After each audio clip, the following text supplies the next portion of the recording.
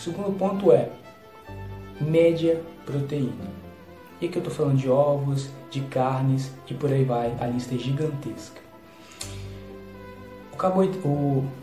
A proteína ela é realmente muito importante para a gente e ela é realmente mais importante, mais necessária que o carboidrato em si. Portanto, coma mais proteína do que o carboidrato. E ela vai te dar bastante energia para o seu dia a dia aí, suas atividades do dia.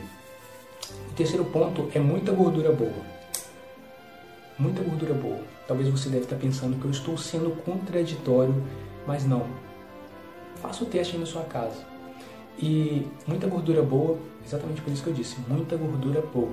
Eu estou falando de abacate, eu estou falando de nozes, eu estou falando de amendoim, eu estou falando de carnes, realmente carnes gordurosas, como peixes gordurosos, peixes como salmão, e a lista gigantesca de peixes que tem uma gordura boa. Óleo de coco também, manteiga, tudo isso realmente te dá energia, te dá a energia que o seu corpo realmente precisa. Porque a dieta que você precisa seguir é uma dieta que vai fazer seu corpo ter